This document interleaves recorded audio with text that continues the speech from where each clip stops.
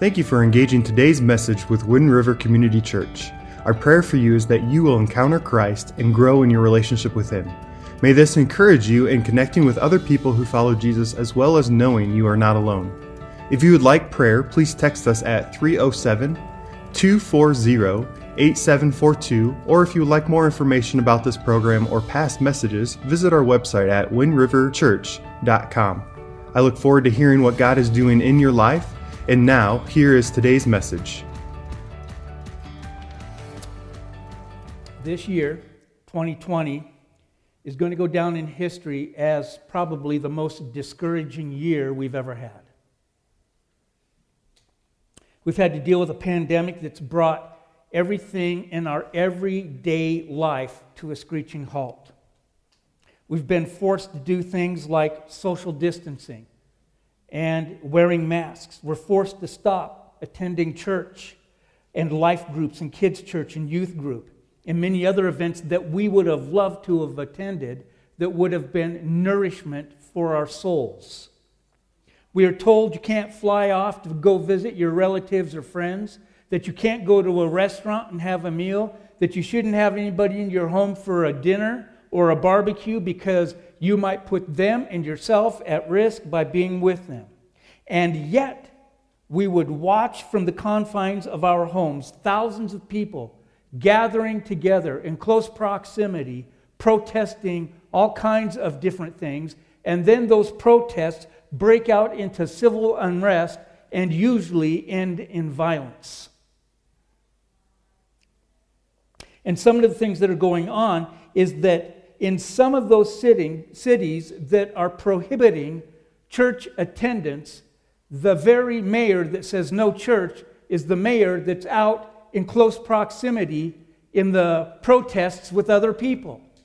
And so now what we've got ourselves in this place where we're wondering what we should do. We find ourselves discouraged on multiple levels. On top of the pandemic restrictions and fears, we're having to wrestle with what it means to be a Christ follower in this age of unrest. Do we go out like everybody else and voice our disgruntled opinions about what's going on within the church and create unrest ourselves? Or do we walk in the way that Jesus told us to walk? That we would do the things that would make Jesus famous around us? We now have a government and government officials who are supposed to be providing the help that we need. There are a lot of people who still need some financial or health support. Everybody needs some spiritual support. And yet, our government officials are turning all these things into some kind of a political motivated issue. And so what we have is we have the hurting and the lonely and the sick, marginalized. They've just become an issue for the election. This is almost more than what we can handle. It's almost more than what we can bear. We've been in a longer time of discouragement than we've ever had to face before in our lives. And we're discouraged with our political leaders and our medical advisors, with the continual rhetoric about wear a mask, don't wear a mask. And by the way, there are strong opinions on both sides of that little issue. And then with the lack of connectedness and community, we're discouraged about our stagnant spiritual development and growth. You may even be discouraged with the church, what we are or what we're not doing. And I get it. But you might be thinking that pastors are immune to these kind of discouragements. But I'm going to tell you right now, and I'm going to speak for Pastor Matt and myself, we are not. During this time, we have had the joy sucked out of us. We have watched the people of God who have come together and used to fill this building up to overflowing disappear. For 14 weeks, they didn't get to hang out with anybody. And then we started to gradually come back together, and we were excited. And yet what we have watched is that there are people who are not coming to church. Our egos are not connected to the numbers, because what we do know is that when people don't come to church, they're usually not connecting. They're not in community. And when you're not in community, and when you're not connecting with others, whether it's in a large group or in a small group, what happens is that you become disconnected in the community of faith. We saw how God was moving and working in the lives of men and women, how God was at work in our kids and youth ministry. We wondered if, and now we wonder if the gospel message that was given to them, that message that they received with joy, if it fell on stony ground, it sprung up, and now through the trials of life, they've just disappeared, and we're wondering if they'll ever come back. So we are discouraged. Believe me. We are genuinely concerned for you. And I know that there are some people who have already come to the conclusion that they can do church at home by watching us live every Sunday morning. And that's a mistake. I understand it when you at home right now are watching because you're sick or you're ill or something else is going on and you just can't do it. Those are times why we have this set up. But for that to be your regular habit is not what we ever intended. Because in Proverbs it says, whoever isolates himself seeks his own desires. He breaks out against all sound judgment. That means when you're not in community, connecting with other Christ followers, you become selfish. And sometimes you even become unfriendly and mean. Whereas what Jesus said is that all people will know that you're my disciples by the way you demonstrate love one for another. You can't do that in isolation. You cannot demonstrate the love that you're supposed to have for one another. And then what God does is He reminds us that we've been given this hope, and it's beyond anything that our government can give to us. It's beyond anything that science can promise to us. And that hope stands at the door of the empty tomb.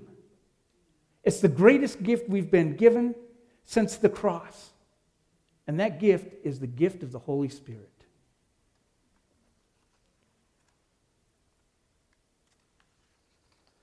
The Spirit takes up residence in our hearts when we come to faith in Christ, and He does it forever. The Bible tells us that we have the Holy Spirit forever. That means beyond this world. That's the greatest news we could have. He seals us, He confirms, He's certifying and assuring, and as a pledge of our eternal state as children of God. Nobody can take that from you. Nobody. And Jesus said He would send the Spirit to be our helper, our comforter, our helper and guide. He said, I will ask the Father, and He will give you another counselor to be with you forever. Now, the word counselor simply means one who is called to come alongside. And it's the idea of someone who encourages and exhorts us. The Holy Spirit takes up permanent residence in the hearts of believers. Jesus gave the Spirit as a compensation for His absence to perform the functions towards us which He would have done if He would have remained here personally with us. Among the functions of the Holy Spirit is that He is the revealer of truth. The Spirit's presence within us enables us to understand and interpret God's Word. Jesus told His disciples, when He, the Spirit of truth, comes, He will guide you into all truth. He reveals to our minds the whole counsel of God as it relates to worship and doctrine and living as Christ followers. He is the ultimate guide in going before and leading the way, removing obstructions, opening up understanding, and making all things plain and clear. He leads in the way that we should go in all spiritual things. Without such a guide, we would be apt to fall into error.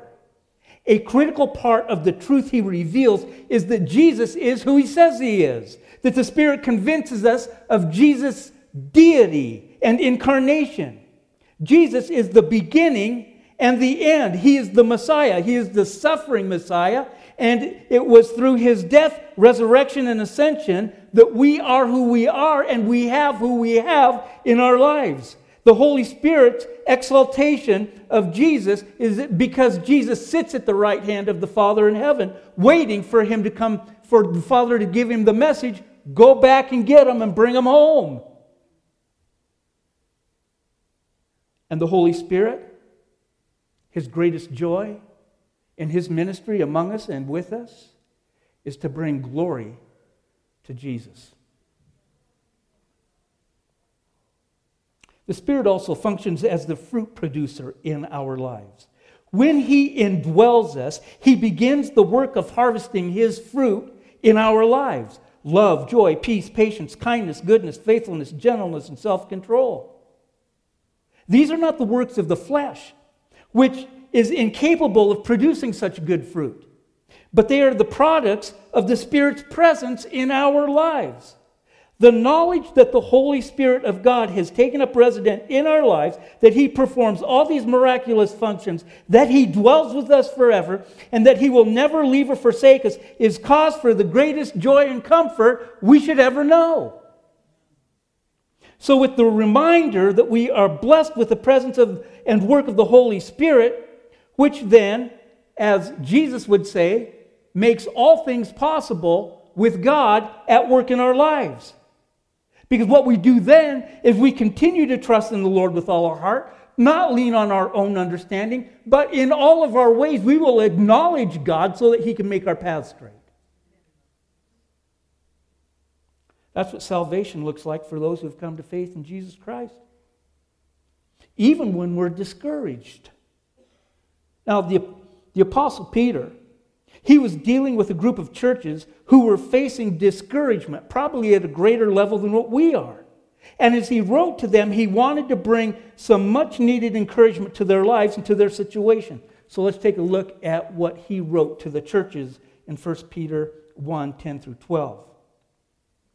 Concerning this salvation, the prophets who prophesied about the grace that was to be yours searched and inquired carefully, inquiring what person or time the Spirit of Christ in them was indicating when he predicted the suffering of Christ and the subsequent glories. It was revealed to them that they were serving not themselves but you in the things that they have now been announced to you through those who preached the good news to you by the Holy Spirit sent from heaven, things into which angels long to look. These churches were starting to wonder if this is where they were going to be stuck.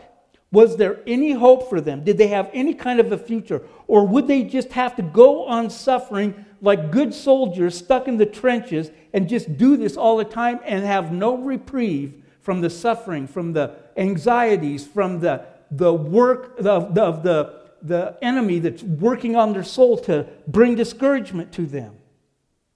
They were weary and worn out and just needed a little word of encouragement.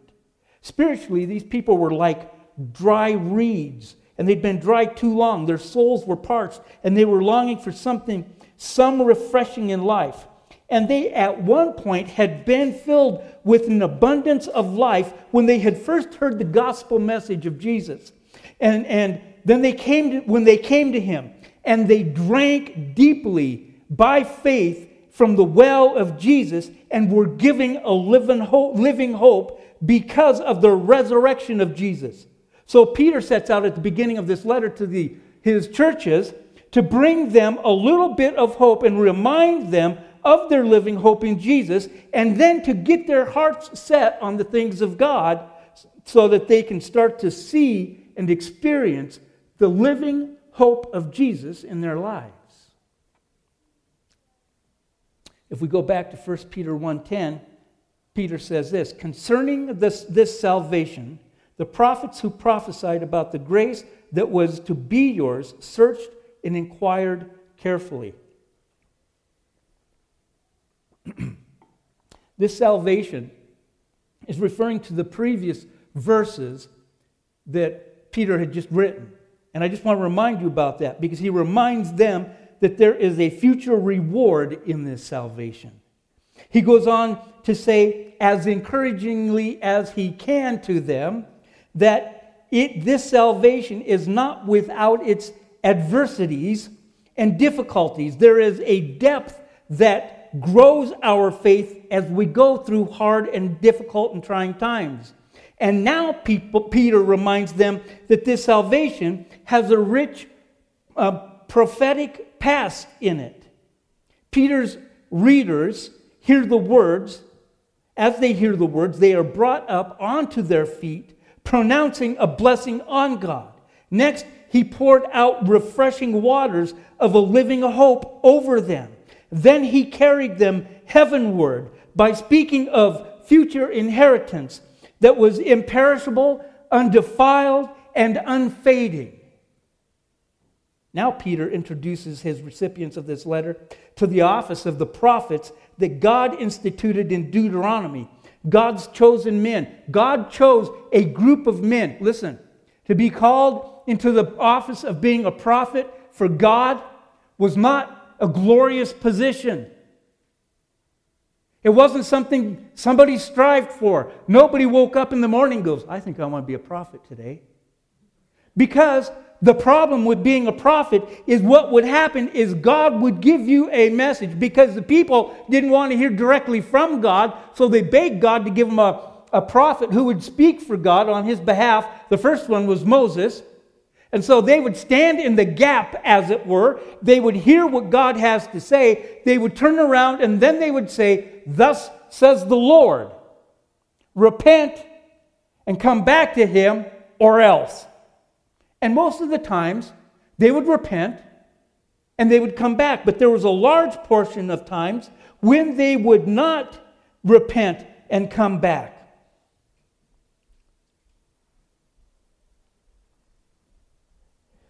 And so the major task of the prophets, as Peter says, was that they were about the grace that was to be yours. They were searching for it. They were inquiring on it. They were asking God about it. God asked them to do this. And the fullness of that grace was only going to be fulfilled by the coming of the Messiah, the anointed one, Jesus Christ. And God gave Isaiah the noble task of bringing that message to King Ahaz, who was a wicked and evil king that God was going to punish. Now, I don't know what you know about King Ahaz. He was a grandson, great-great-grandson of King David. And this is after the kingdom of Israel had been split into two nations, the northern being Israel and the southern being Judah. And Ahaz was the king of Judah. And when you read about him, the Bible says that he became king when he was 20 years old, and he did not serve God as his father David did, but as his own father, who was a wicked man, did. This is how wicked Ahaz is. He took his own son and he offered him as a burnt sacrifice to a foreign god. That's naughty. That's wrong. That's sinful. And so now what's happening is Isaiah is coming to him because God already said that he's going to bring the Chaldeans, the Babylonians in, and they're going to take Judah, and they're going to take her into captivity, and King Ahaz is going to be going along the way. But what King Ahaz is worried about all of a sudden, when his life is on the line, is God going to annihilate all of his people forever? And God says, I promise you I won't do that. And King Ahaz is like, well, how do we know? So here's what the Lord spoke to Ahaz and says to him. Ask a sign of the Lord your God. Let it be deep as Sheol and as high as heaven. Okay, let me stop right there. He's saying, you ask for anything you want as a sign. That's what God's telling him. You can ask me for anything. Do you want me to switch the way that the sun comes up in the morning? Instead of it coming up in the east, I'll have it come up in the west. Do you want me to do that? Because I'll do that if that's going to be the sign for you. Do you want me to rearrange the stars so that they spell your name in the sky? I would do that for you. Because he's saying, ask whatever you want and I'll do it to make this known to you. And look how Ahaz responds. He says, I will not ask and I will not put the Lord to test. And he said, hear then, O house of David, is it too little for you to weary men, that you weary my God also? Therefore, the Lord himself will give you a sign. Okay, because you're too much of a chicken to ask God for a sign, God's going to do the hard work for you. So here's the sign. Behold, the virgin shall conceive and bear a son, and shall call his name Emmanuel. There it is. This is the sign that God is going to redeem not just Israel and Judah to himself, but he is going to bring redemption to every man that walks on earth. Man, woman, child, whoever puts their faith in this one who is born, conceived of the Virgin and born, and his name is Emmanuel. Who is that? Jesus. He is the one. That is God coming through big time, not just for all of Israel, but for the entire world. It's more to this story of hope and redemption. There's going to be a part of this story that God's giving to Ahaz and to all of Israel through Isaiah that is going to blow their minds, because they could never wrap their head around how is this actually going to be. Someone who's going to come and rescue us is going to have to go through some really difficult times. And it makes your head spin. And actually what happens is, when it took place, the people who should have been looking for it didn't see it, even though it was right before their faces. In Isaiah 9, it says, "For to us a child is born, to us a son is given, and the government shall be upon his shoulders, and his name shall be called Wonderful Counselor, Mighty God, Everlasting Father, Prince of Peace. Of the increase of his government and the peace there will be no end, on the throne of David and over his kingdom, to establish it and to uphold it with justice and righteousness from this time forth and forevermore." Do you want to know what grace is? The Old Testament, that the prophets were looking for this grace that God had promised to them. Here it is right here. It's the grace of the Wonderful Counselor, Mighty God, Everlasting Father, Prince of Peace. That is the grace of God being poured out to the hearts of men and women all over the place. And just in case the people didn't get the picture of what this grace was going to look like and what it would take for it to become reality to all of mankind, human beings, all around the world, and how it would be real in the lives of those who would benefit from this living hope, God gave yet another picture of what the Messiah must suffer in order for us to know the grace that will come from him. Now, I'm going to read a little bit in Isaiah 53 before you catch up with me. It'll be on the slide in just a minute. You'll know when it is. And here's what Isaiah 53 says. It says, "Who has believed what he has heard from us? And to whom has the arm of the Lord been revealed? For he grew up before him like a young plant and like a root out of dry ground. He had no form or majesty that we should look at him, and no beauty that we should desire him. He was despised and rejected by men, a man of sorrows and acquainted with grief, as one from whom men hid their faces. He was despised, and we esteemed him not." Now, verse 4, where you're going to pick it up on the screen, it says, "Surely he has borne our griefs. He carried our sorrows. We esteemed him stricken, smitten by God, and afflicted. But he was wounded for our transgressions. He was crushed for our iniquities. Upon him was the chastisement that brought us peace. And with his stripes we are healed. All we like sheep have gone astray. We have turned every one to his own way. And the Lord has laid on him the iniquity of us all." That's the suffering that the Messiah would have to go to. This is what Peter's talking about with the prophets.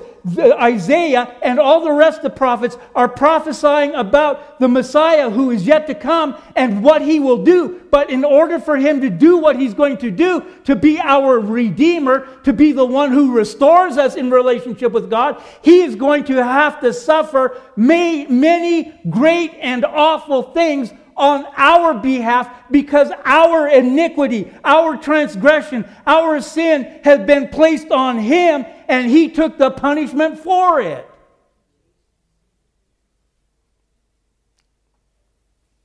I want you to know something. All those words in Isaiah chapter 53, you should go home and read it. You should pore over it. You should look and see what Jesus did on your behalf, because all those things have come to pass. They have been fulfilled by Jesus. And now he sits on his throne next to his Father in heaven. And because of all he went through, because of all the suffering he endured, because he was willing to take the most wicked punishment that could ever be devised, we, like the recipients of Peter's first letter, We have all been adopted into the family of God, not because of anything we have done, but solely because Jesus humbled himself even to the point of death on the cross for the glory of his Father. And that is why we have these promises that we often forget. We overlook them. In a time of discouragement, we can't think of anything else but our own discouraging, miserable life. And so we don't go back and find the promises of God that are meant for us. So let me give you some out of Isaiah. Let these encourage your heart today. Because Isaiah 40 says, have you not known? Have you not heard? The Lord is the everlasting God, the creator of the ends of the earth. He does not faint or grow weary. His understanding is unsearchable. He gives power to the faint, and to him who has no might, he increases strength. Even youth shall faint and be weary, and young men shall fall exhausted. But they who wait for the Lord shall renew their strength. They shall mount up with wings like eagles. They shall run and not be weary. They shall walk and not faint. That's your promise. As you wait for the Lord, he will renew your strength. But you have to wait. Stop being so hurried. Stop thinking you got to go everywhere and do everything. Take time. Be in the presence of God. God said this, be still and know that I am God. The first place you have to learn how to be still is here. Because when you can be still here, then you will be still here. And when you're still here and you are still here, then you will hear the voice of God. Now, if those verses out of Isaiah 40 aren't enough to get you up and going every day, God gives you a little bit more in 41. He says, you are my servant, I have chosen you and not cast you off. Fear not, for I am with you. Do not be dismayed, for I am your God. I will strengthen you, I will help you, I will uphold you with my righteous right hand. He goes on to say, for I, the Lord your God, hold your right hand. It is I who say to you, fear not, I am the one who helps you. I am the one who helps you, declares the Lord. Your Redeemer is the Holy One of Israel. Who is the Holy One of Israel? Jesus. Say it again. All right, believe it now. He is your help. You have this Redeemer. His name is Jesus. He was raised to life and is now interceding on your behalf in the throne room of God.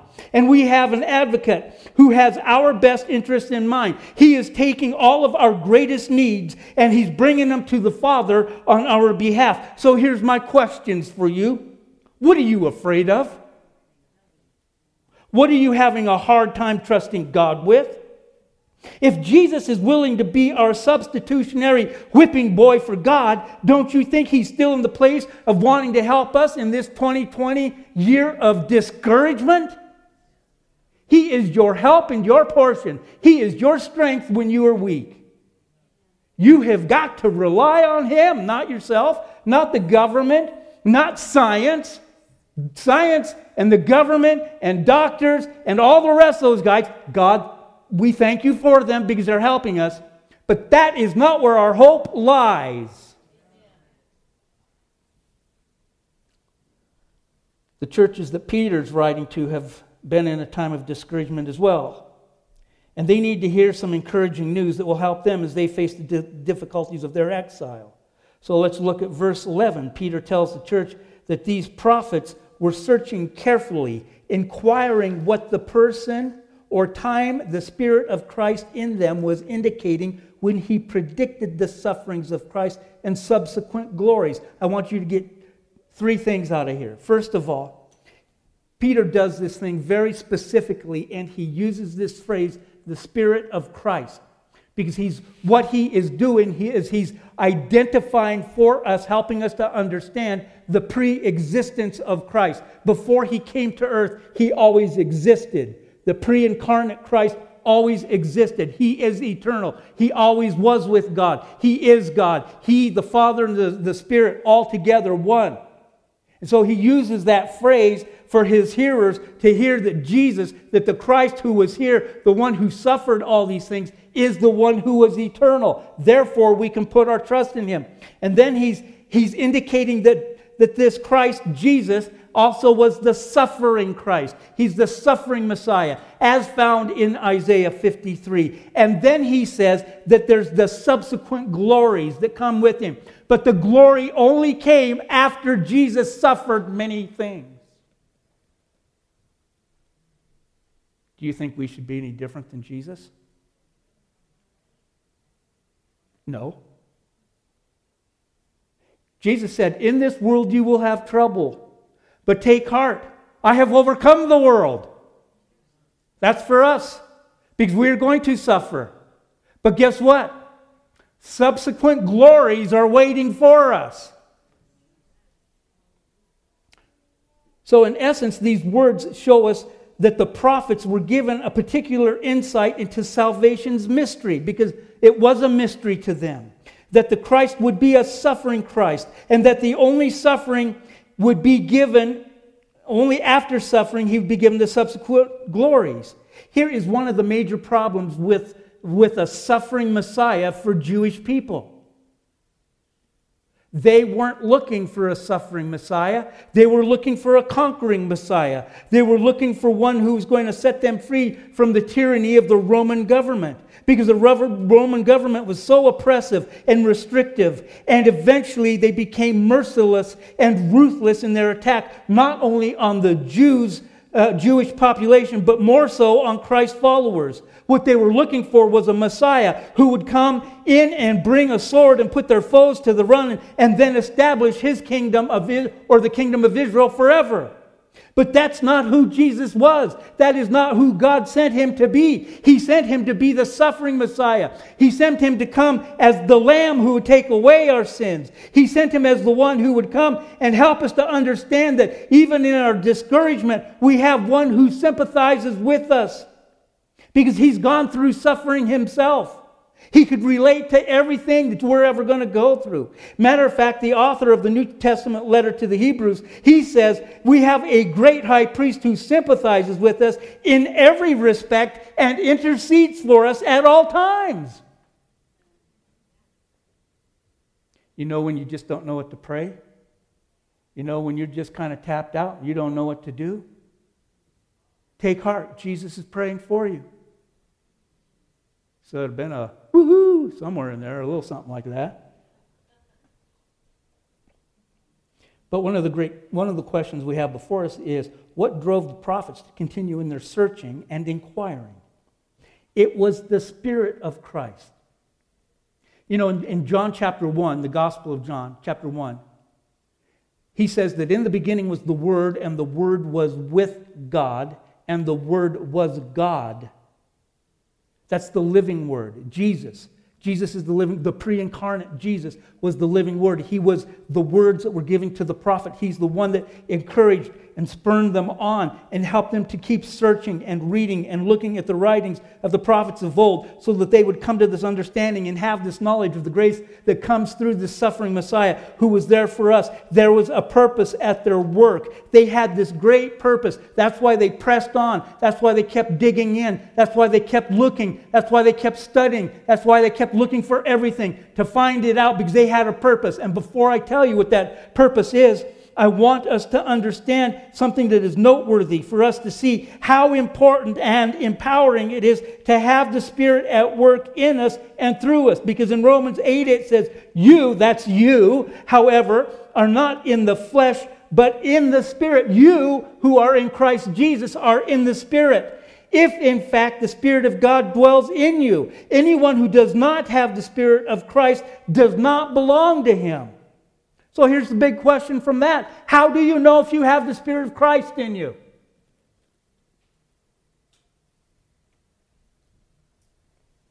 Well, there's a myriad of ways of knowing. That's why it's important for you to read the Bible. Because when you read about the fruit of the Spirit, then you start to identify some of those things that God's doing in your life. And you go, oh, look, I now love people who were unlovely to me before. I am patient. When I need patience, the Spirit of God gives me patience. It's not like you asking Him to fill up a little tank over here of patience for you. It's at the moment that you don't have any patience that the Spirit of God gives you patience. At the moment you need to be kind to someone, He gives you kindness. All these different things that you need in your life, at the moment you need them, when you are filled with the Spirit of God, He will give those things to you. But the most predominant and identifying thing that the Spirit of God will do in you is He will create this love, this unnatural love that gives you the ability to do what Jesus called you to do. Because Jesus said that all people will know you are my disciples, that you have the Spirit of work in your life, and that you belong to another kingdom, and that you are not a self-serving, individualistic, egocentric person if you have love one for another. When you're loving other people, especially the people in this household of faith and the other households of faith that claim Jesus as their Savior, when you go and you meet with those people, there are a lot of those people that you would go like, we're never going to be pizza buddies, we're never going to go bowling together, but yet what the Spirit of God does is He increases your ability to love those people. And that is the identifying marker of the Holy Spirit activity in your life.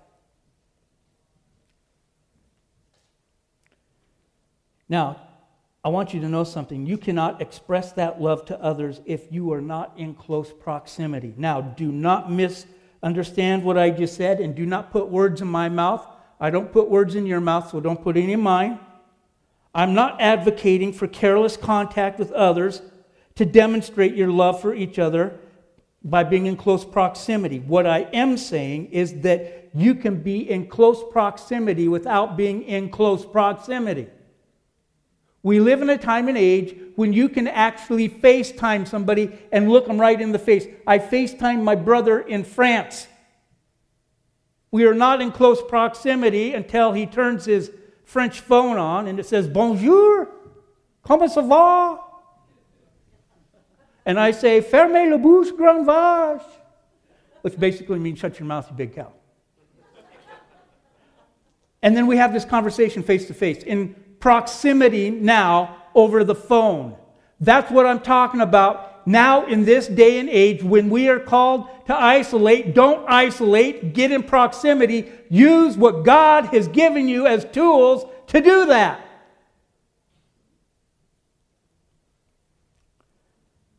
But back to our question about the prophets. What was the purpose of their searching carefully and inquiring? Well, verse 12 tells us. It was revealed to them that they were serving not themselves but you in the things that they have now been announced, in the things that have now been announced to you through those who preach the good news to you by the Holy Spirit sent from heaven, things into which angels long to look. I'm going to tell you right now that when the first readers, that Peter wrote this to all those churches in that area that he was writing to, all those churches, when they heard that the prophets were doing all these things not for themselves, but for you, they went, what? God had people already destined, predestined, set up to do something for me long before I was even walking on this planet because I would come to faith in Jesus? Yes. God was thinking about you through the prophets and had them working on your behalf before you were even there. And they're like, wow. What's Peter's doing? He's building upon the prophets. He introduces not only the prophets, they get that, but now he introduces for the first time those who preach the gospel to these early readers. He wanted them to know that God sent more than spirit-filled prophets to them. He sent preachers too. Never again could these churches wander off into dejection without having the Word of God in their midst to shore them up during the difficult days. Beyond a shadow of a doubt, Peter is proving God's love for them. He's proving it for you too. Be encouraged, my friends. God loves you more than anything. Because of Peter's, he got on this roll, kind of like I am.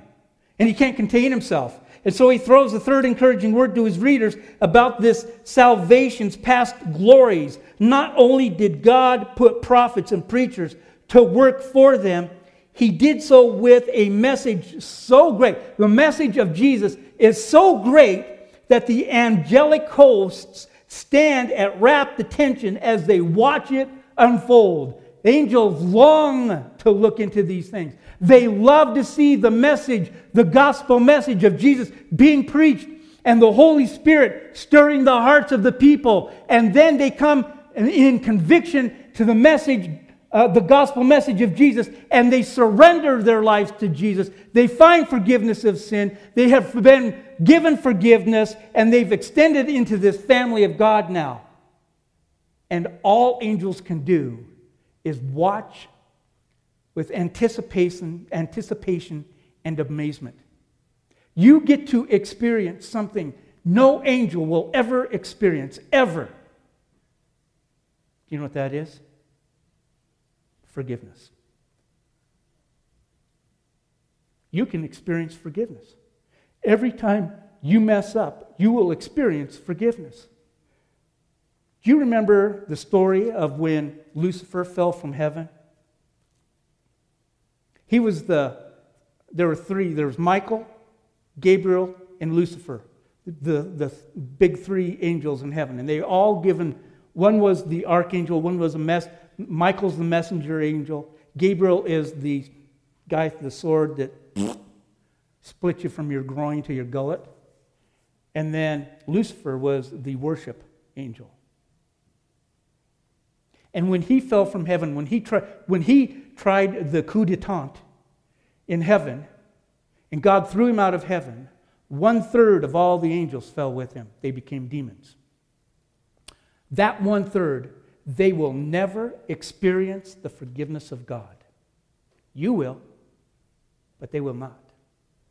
It's this mystery of the forgiveness, the message, the gospel. Matter of fact, the Apostle Paul, not Peter, Paul says it this way in Ephesians. Of this gospel I was made a minister according to the gift of God's grace, which was given me by the working of his power. To me, though I am the very least of all the saints, this grace was given to preach to the Gentiles, that's you and me, by the way, the unsearchable riches of Christ, and to bring to light for everyone what is the plan of the mystery hidden for ages in God, the salvation, the suffering Messiah, the one who goes to the cross and procures our salvation and our inheritance in heaven, Jesus, who created all things so that through the church the manifold wisdom of God might now be made known to the rulers and authorities in the heavenly places. You see, they've all been longing to watch this thing, and now it's coming to fruition, and now they're excited to celebrate what God's doing in and amongst us. And so even now, in these days in this year of discouragement, there are three truths that are brought out for us today. First, the prophets labored their entire lives to present the true gospel to us. Second, preachers have traveled around the globe to ensure that we were able to hear that message.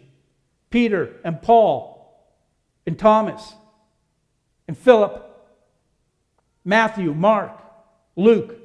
He recorded a lot of it. All that went on our behalf, because if it wasn't for them, we wouldn't be sitting here now. And the third is the angels would like nothing better than to gaze in what God has done for us. Now, I know you're surprised at how much God cares for you. Ancient prophets, itinerant preachers, exalted angels have stood for ages in the service of this salvation that has come to us. The fullness of your salvation has been the joyful business of God's servant over centuries, even in difficult times. Knowing this, I hope that you have a surge of spiritual fortitude to remain faithful where God has you placed. Hearts were made to rise in worship. And looking ahead, our minds are to be made ready for action because of the work that God has done through people before us. Our present hope and our future hope are established on the hard work of those God gave the task of inquiring and searching out things to give us the hope found in the Messiah, the Christ, for our behalf. It is the benefit of every person in the future who would follow the call of God that has put their place in Christ Jesus to know and experience living hope that can never be removed or taken away from them. Amen. Heavenly Father, these words that you have brought to us today are much needed encouragement. We're amazed at the majestic history of our salvation. We thank you today for the prophets, the preachers of old, all those who went before us. We're thrilled at the notion that the faithful service of you, your servants, have prepared our hearts to receive what you have given to us through Christ Jesus. And now may we live in this present day with the discouragement that wants to press in on us, with the recognition that all the past work was for our encouragement.